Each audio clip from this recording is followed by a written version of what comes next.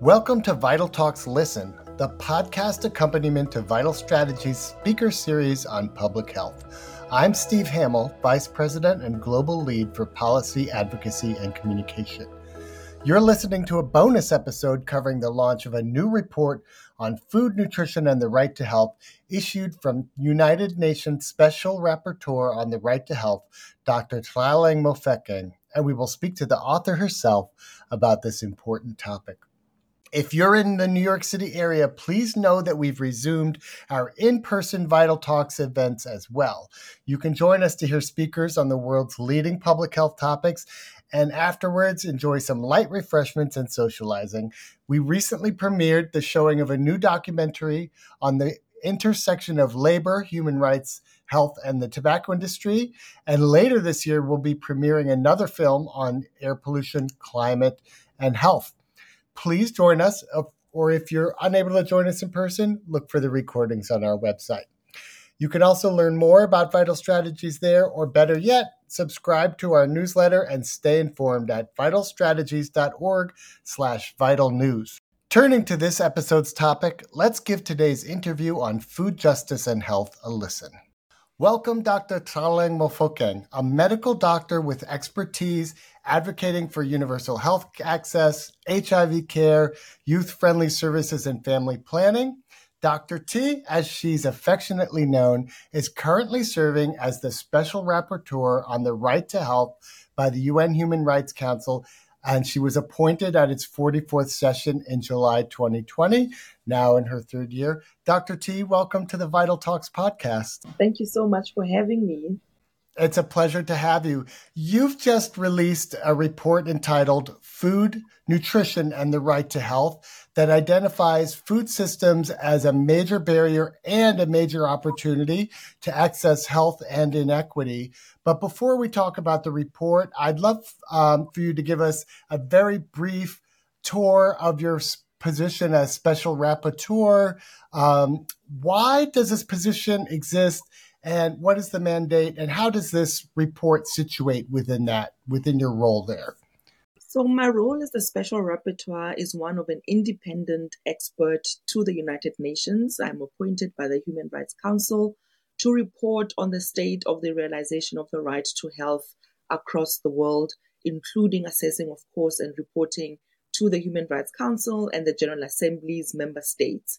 And some of the activities I'm involved in include legislative reform, human rights mainstreaming and standard setting, raising awareness on human rights, and also contributing in very different ways to governmental or judicial processes as well. And so this particular report that looks at food, nutrition, and the right to health, I've prepared for the General Assembly coming up in 2023, and it's really looking at the intersection of food, nutrition, and the right to health as one of my mandated activities that the UN expects of me every year. It's a tremendous resource and almost encyclopedic look at all the ways that food and food systems affect the health of different populations. Can you illuminate for us some of the key themes of this report? Absolutely. It is important, as my mandate's title is the right to the highest attainable standard of physical and mental health, that the report itself encompasses and incorporates important elements, not only just looking at the legal framework on state obligations and human rights, but as the report does, talks about substantive equality in health, for example. It looks at food systems, food environments as drivers of health. I look at the issue of infectious disease and its relationship to food and nutrition, as well as non-communicable diseases. And I've also gone a step further. In a report on food and health, I don't think people often expect to see any analysis on sexual and reproductive health, for example. But I've spoken about the importance of nutrition and food security for people who are pregnant, for example, for themselves as healthy pregnant people, but also for the health and well-being of the newborn. And so it's very important that in this report, I went a bit more medical than the traditional way of just reporting on food and health, and also looked a little bit on the kinds of crises that the world is dealing with in terms of the climate change, conflict, as well as the COVID-19 pandemic as well. And more importantly, looking at issues of food governance and regulation in food systems for overall health. And of course, all of that through a human rights approach and analysis that's anti-racist and also anti-colonial in approach. It really is incredible how you've demonstrated that food touches all these areas that may not be top of mind when people think about, food or the intersection of food and rights. Can we touch a little bit on the last one you mentioned? How do the effects of colonialism reverberate in the food system today, and what communities face, the kinds of barriers to health that they face? Absolutely. And I think it's important, of course, to talk about colonialism and coloniality and racism, for example, and all of these other systems of oppression, both in terms of their legacy, but also being very aware that those systems are still functioning today, and that the outcomes that we see in health related to food and nutrition are directly linked to the extent to which populations are able to have food security, to thrive and have nutritious, adequate supply of food. And those systems have placed certain communities in particular societal positions, in particular power asymmetries and hierarchies that therefore takes away that key opportunity for health and well-being. If you look at the issues of land dispossession, we often talk about it in very economical terms around extraction of minerals from the global south to enrich global north countries. But we don't often talk about that legacy of land dispossession and what it has meant for the tradition, the very intimate tradition and culture of food, what it has meant for the healthy of the soil, right? What it means for the turnover of food and how quickly food now has to be made and serviced, right, in order to service supermarkets and the high fast food chains and flooding markets, by the way, with unhealthy foods and beverages as options. This is also linked to the traditional ways of respecting nature and the traditional ways of treating and respecting seeds, for example, but also respecting of seasons. The fact that you can get any fruit, any vegetables whenever you want, even out of season, that is already an indicator, I think, of how much the food system needs not just regulation and support, but we really need to get back to respecting indigenous knowledge and indigenous knowledge systems as well, and not just see them as how they've been portrayed to many of us as unrefined, unscientific, but really understand their true value in understanding nature, in understanding our place as human beings in nature, and that in fact the climate crisis is one example that has led to a lot of famine, a lot of crisis, both urgent, emergent, and as we have seen in major cities like New York City with the recent flooding.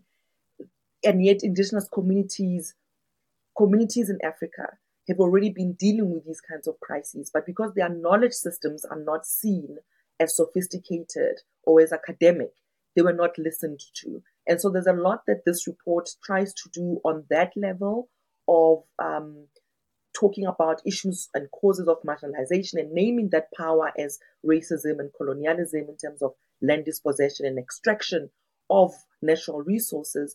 But it also tries to remind us that there are traditions and cultural identities that are already marginalized, who are being severely impacted by the impact of climate crisis.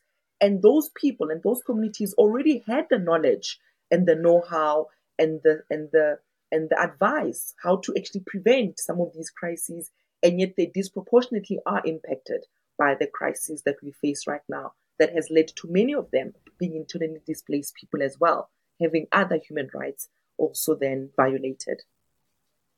And you touched upon this, talked about how that intersects with, and you addressed the topic of power, the power that corporations have over our health and over our systems. And sometimes now we call that the commercial determinants of health. How has the commercial determinants of health framework presented a different perspective on food environments as well. Indeed, it is together with social, political, and commercial determinants of health that have an influence on dietary patterns, and they reinforce nutritional and health disparities. And these determinants have driven the availability and accessibility of unhealthy food and beverages, particularly. And those kinds of foods undergo very high levels of processing, and they are also, filled with additives and colorants and flavorants.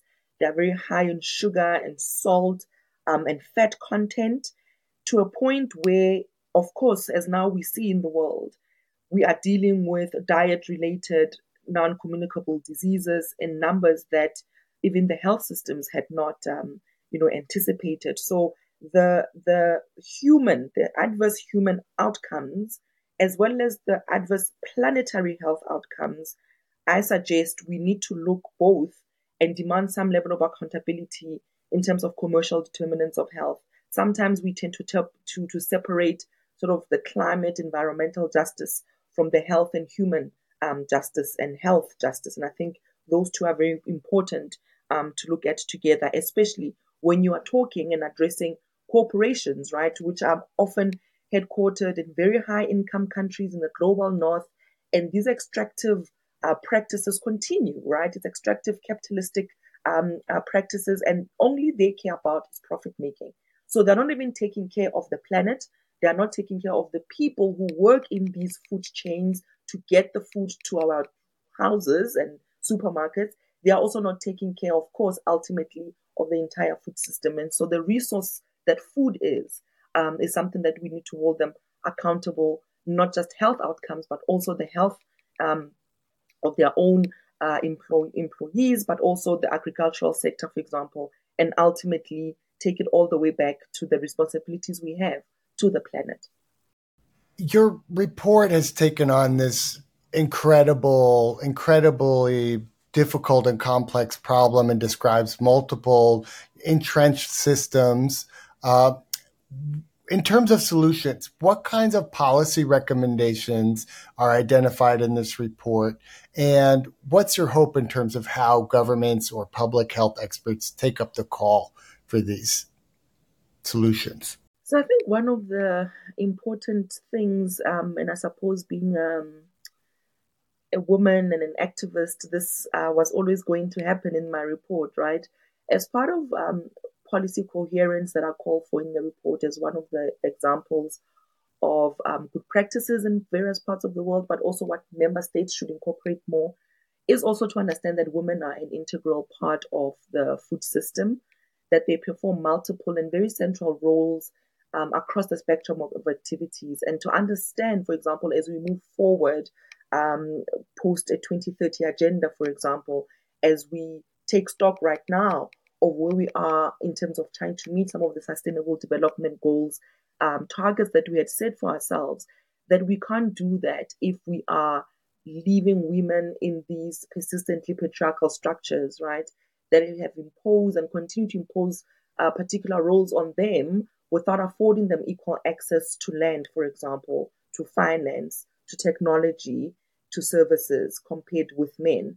And so I think that's something that's tangible, that is a recommendation that member states can absolutely put their energies towards, because everyone understands that sustainable development goal number 2, which is food, and 3, which is health and well-being, really goes hand in hand with 5, which is gender equality. And the report gives just that one example, but also a solution in how we can think about gender equality as well at the intersection of health and food and nutrition, and really being intentional about thinking about women in terms of access to land, title deeds, financing, even if it's microfinance, but also big financing for venture capitalists, for example, but also access to technology and digital literacy, as well as other important technical services that they require to participate fully in these important sectors of society. I love that you've identified that the solution isn't just what we do, but how we do it. Who's at the table? who has power in the situation, who gets to determine what the solutions are. That's really powerful. Are there other recommendations you'd like to pull out of the report? I think this one is a little bit more philosophical, and I think I must be honest that I am trying to appeal to as many lawmakers, legislators, policymakers, global leaders, ambassadors, and just leaders everywhere. And I think I wrote the report intentionally in a language that's accessible. But I think one thing that for me, I would love for people to take with them as a nugget of what this report is about and to try to remind people is our intrinsic and very close relationship that we have to food as humans. In that food is more than just the nutrition that it provides. And besides being one of the most common sources of pleasure, food is also a social glue. That as a concept, food is certainly more than nutrition. It has always been a special and a glorious expression of the self, of culture, of societal, economic, and political autonomy. And for me, autonomy is the ultimate measure of being human. The ability to self determine is something that drives me every day as the special rapporteur on the right to health. And that so much around food, nutrition, and the right to health is important to the realization not just of our highest attainable standard of physical and mental health, but to the restoration of our dignity, taking into account the racism and the kinds of structural discrimination and injustices that happen in the world. The restoration of dignity is central to this work, and I'm hoping that this report is one contribution to that bigger goal of ensuring that people live dignified lives. That's incredible. And I love how, if you want to get to know somebody, ask them what their favorite foods are and why. And you'll also often hear about the foods that their mother made for them, or the food that shows up in their culture and has special meaning, and maybe connected to a holiday or ceremony. And I love that you've brought that to the fore in your work. Is there anything that surprised you while you were researching and writing this report, or in the way it's being accepted?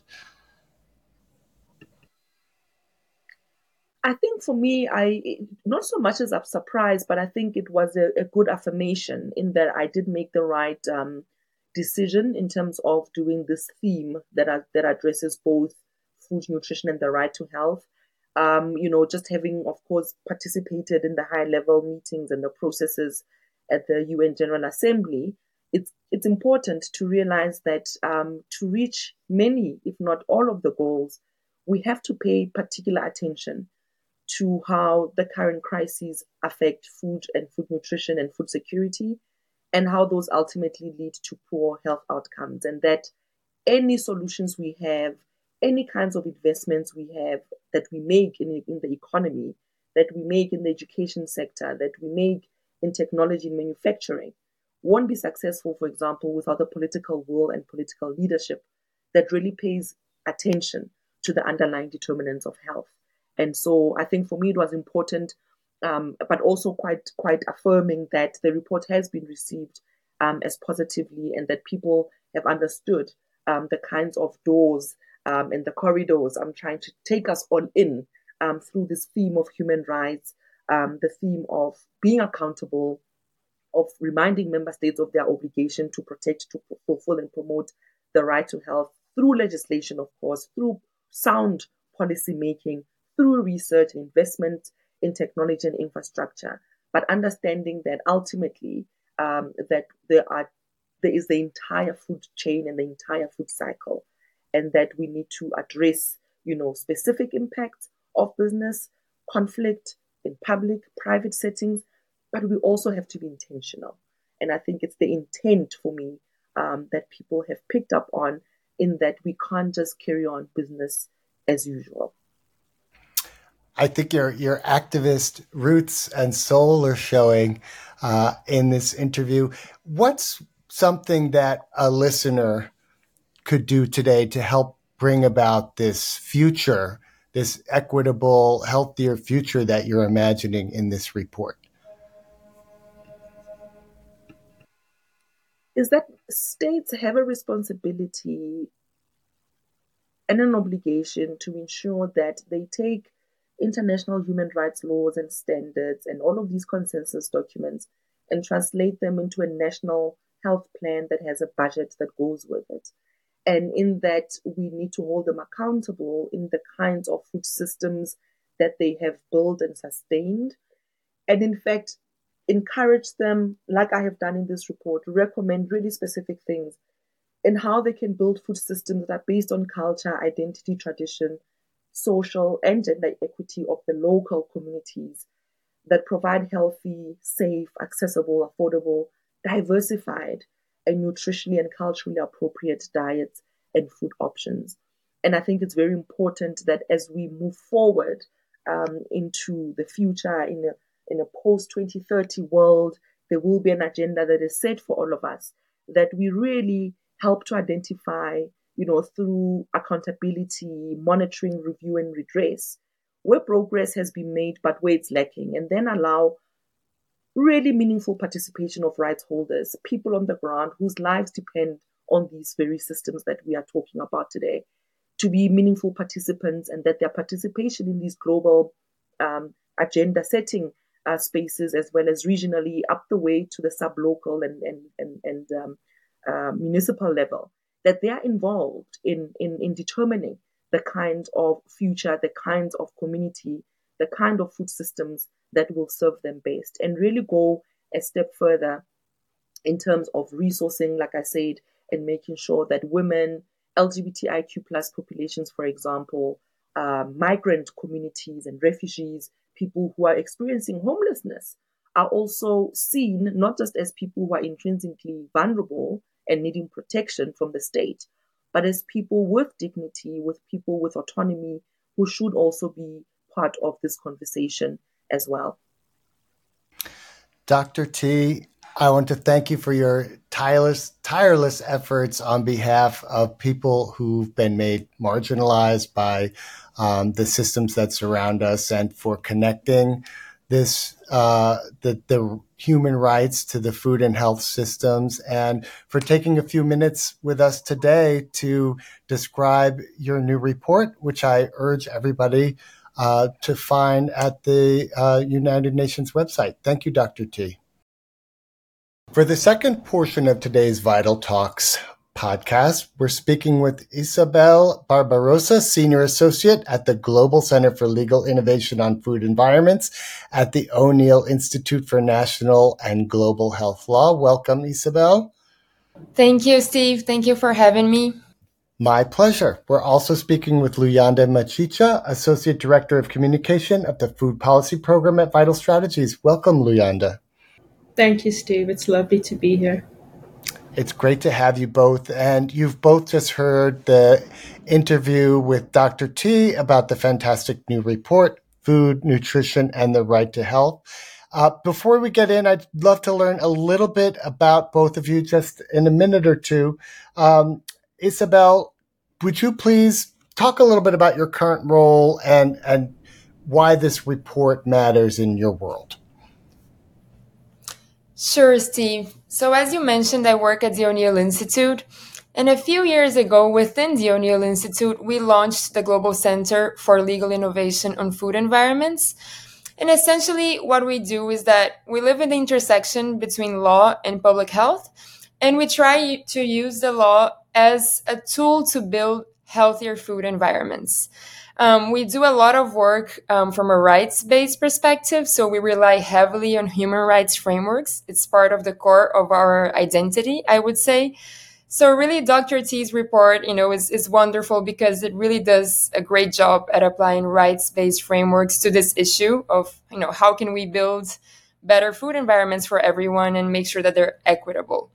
At the Global Center, we do basically applied research, and I always emphasize that it is applied. We are researchers, but we're always concerned with, what are the real challenges that are happening on the ground, and we try to, bridge that gap between research and the wonderful work that activists and policymakers are doing. We also do some technical assistance, which is hard to define because really it can take different shapes. But sometimes we submit briefs to court cases. We do analytical reports. We send materials to governments when they open consultations. Same with international organizations. So it really can be a little bit of everything. And we also do some capacity strengthening. So essentially, that's cross-learning. We partner with different research and teaching institutions all over the world, and we do courses together. We have some also internship programs here at the O'Neill Institute. We do conferences. So that's a little bit about us. Great. And Luyanda, I'd love to ask you the same question. Tell us a little bit about your work and how this report intersects with it. Thank you, Steve. So I work with civil society organizations and governments in several countries supported by the Food Policy Program in the Global South, such as my home country, South Africa. And our commitment to these countries is to help with advocacy efforts towards the attainment of policies that can reduce the availability of and access to ultra-processed products associated with non-communicable diseases. We do this by applying ourselves to the design of evidence-based communication campaigns that drive public demand for and policymaker interest in laws that reduce consumption of these products in an effort to protect health. We don't do this work alone, so we work very closely with partners like ISA, who are experts in research, in evidence gathering efforts, in legal work, as well as advocacy to help us achieve the same goal. And this report is very, very, very important because it helps to show where our work fits into the bigger picture. It helps us to really think about how these policies, which can often come across as very technical, inaccessible documents, how these policies actually contribute to the attainment of the right to health.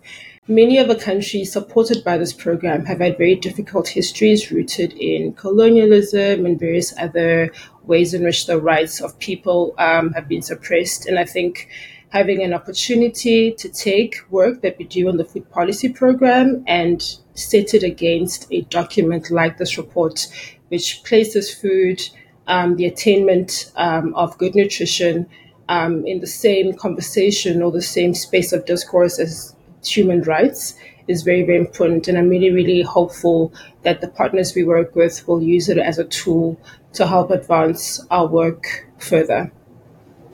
I love that the perspective of both of you helps bridge the, what to do, which is kind of identified in this encyclopedic, is the word I used earlier, but encyclopedic report about food systems, with the how to do it and what to do right now and in specific contexts. What types of interventions are you looking at, or policies that you think could be implemented right now to address the influence of the food and beverage industry, or to address the consumption of unhealthy foods in some of the countries you're working in? Maybe I'll start with you, Luyanda, and then we can move on to Isa. That's an excellent question, Steve. As you've mentioned and as Dr. T discussed, the industry has a stronghold on our food supply that is not only harmful to health, but also unjust, and that's unacceptable. They've had an opportunity to pervade our society and really influence how we eat. They have exposed us to life-threatening diseases through their business practices, and these challenges require legal interventions that will trigger long-standing and systemic changes, right? So one of the ways that we can do that, based on the research that we've done and the learnings we've gained working in various contexts around the world, is that we can use interventions like strong taxes of sugary drinks and junk food. We can restrict children's exposure to marketing of these products, which are very harmful to health. We can demand the mandatory use of front-of-package warning labels on these products, and also remove them from public institutions used by our communities, such as schools and hospitals. there's evidence that these legal measures work. For example, in South Africa, just 2 years after we adopted a tax on sugary drinks, we saw a 28% reduction in sugary drinks consumption, and as a result, reduced calorie intake, which is quite significant. And across the ocean in Chile, we saw significant declines in purchases of food and beverages that are high in sugar, saturated fat, and salt, only a couple of years after its government introduced a comprehensive law that mandates the use of black octagonal warnings and bans child-directed marketing of these products. So this is to say that systemic problems require systemic solutions. And Isa, I'm sure that resonates with you as a lawyer who's looking at the legal and regulatory frameworks. Would you like to build on that? Yes, Steve, absolutely. I completely agree with everything that Luyanda has just said. And thinking about the role of law and policy, really, I think the first thing I would say is that they can either work as a barrier or as a tool towards better health outcomes for everyone, like I was saying before. And that's really up to us, right? I think many times the law, and policy, they end up reinforcing status quo, and other times it can be really transformational. We end up naturalizing, I think, many of the things that the environments that we live in today. So, for example, when we go in supermarkets, I think that's an experience that a lot of people can relate. And just, even when you have the resolve to eat healthier and to buy healthier products, it can just be overwhelming and confusing, the amount of options and things that say or hint that they're healthy when they really aren't. And that's a reality that I think is common across different countries and different populations. And that's the kind of thing that sometimes comes across to us as, it is what it is. It's always been like that. It will always be like that. And that's not true. I think a lot of the things that are shaping our food environments today, they weren't like that, if we think back some decades or, centuries. And they don't have to be like that if we think ahead. So the example of labeling is great. We've already been seeing some of those changes come to life.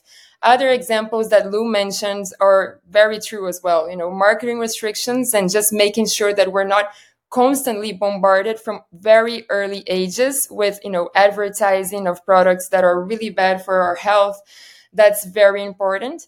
And I think fiscal measures, making sure that healthy products are accessible and that unhealthy products are not very cheap and, widespread and just all over the place like they are today. All of those factors, when they come together, they really shape how people go about their daily lives, and they ultimately influence health outcomes. And then the last thing that I wanted to add in answering this question is that there is no silver bullet. There is no one of those policies that will be able to change, how these food environments are set up, and that will be able to empower people to take, other decisions when it comes to their diets. It's really, a combination of all of those different policy reforms that we should be striving for. One of the through lines of this whole podcast is, and you just touched on it, he says that connection of the human experience to, these policies and regulations that can touch, potentially help or poorly impact millions of people at a time, even though this is kind of an area where we think, of food as a personal choice, as very, personal thing, and it's up to the individual to make their own decisions. And yet you're demonstrating that it's really not. Luyanda, I was really struck by Dr. T's notion of food as culture, food as something that's intrinsically connected to the human experience and who we think we are and how we experience the world. What about you? Would you like to build upon that idea? Absolutely, Steve. As humans, we all have a history. We all have an origin. We come from somewhere. And so food is not only important for nutrition and keeping us healthy, but it's symbolic of the places that we come from. And I think my biggest concern, having worked in the space for as long as I've worked in the space, is just the observations that we've made of how industries' tactics to market and sell the products that they sell is not just a way for them to make a profit, but I think that it might even have an impact in the erasure of food as we've always known it, right? So I'll give an example. One of the most important things I value is being able to go and visit my grandmother who lives in the north and having her cook for me a very traditional meal that is whole, that is not filled with preservatives, that hasn't been processed, And the fact that I am reminded of how my grandmother used to eat when I visit her, by taking a 6-hour drive away from the city I live in, is concerning. And I think that governments have an obligation to act swiftly with urgency, to practice stewardship in making sure that these policies that we're discussing on this podcast today are not just used to achieve the singular goal of applying warnings or the singular goal of applying taxes on healthy food, but that these policy interventions symbolize a broader move or greater commitment to making sure that we stop industry in its tracks and that people living in generations to come can benefit from indigenous food that is whole, that is nutritious, rich in history, and that represents who we are as people.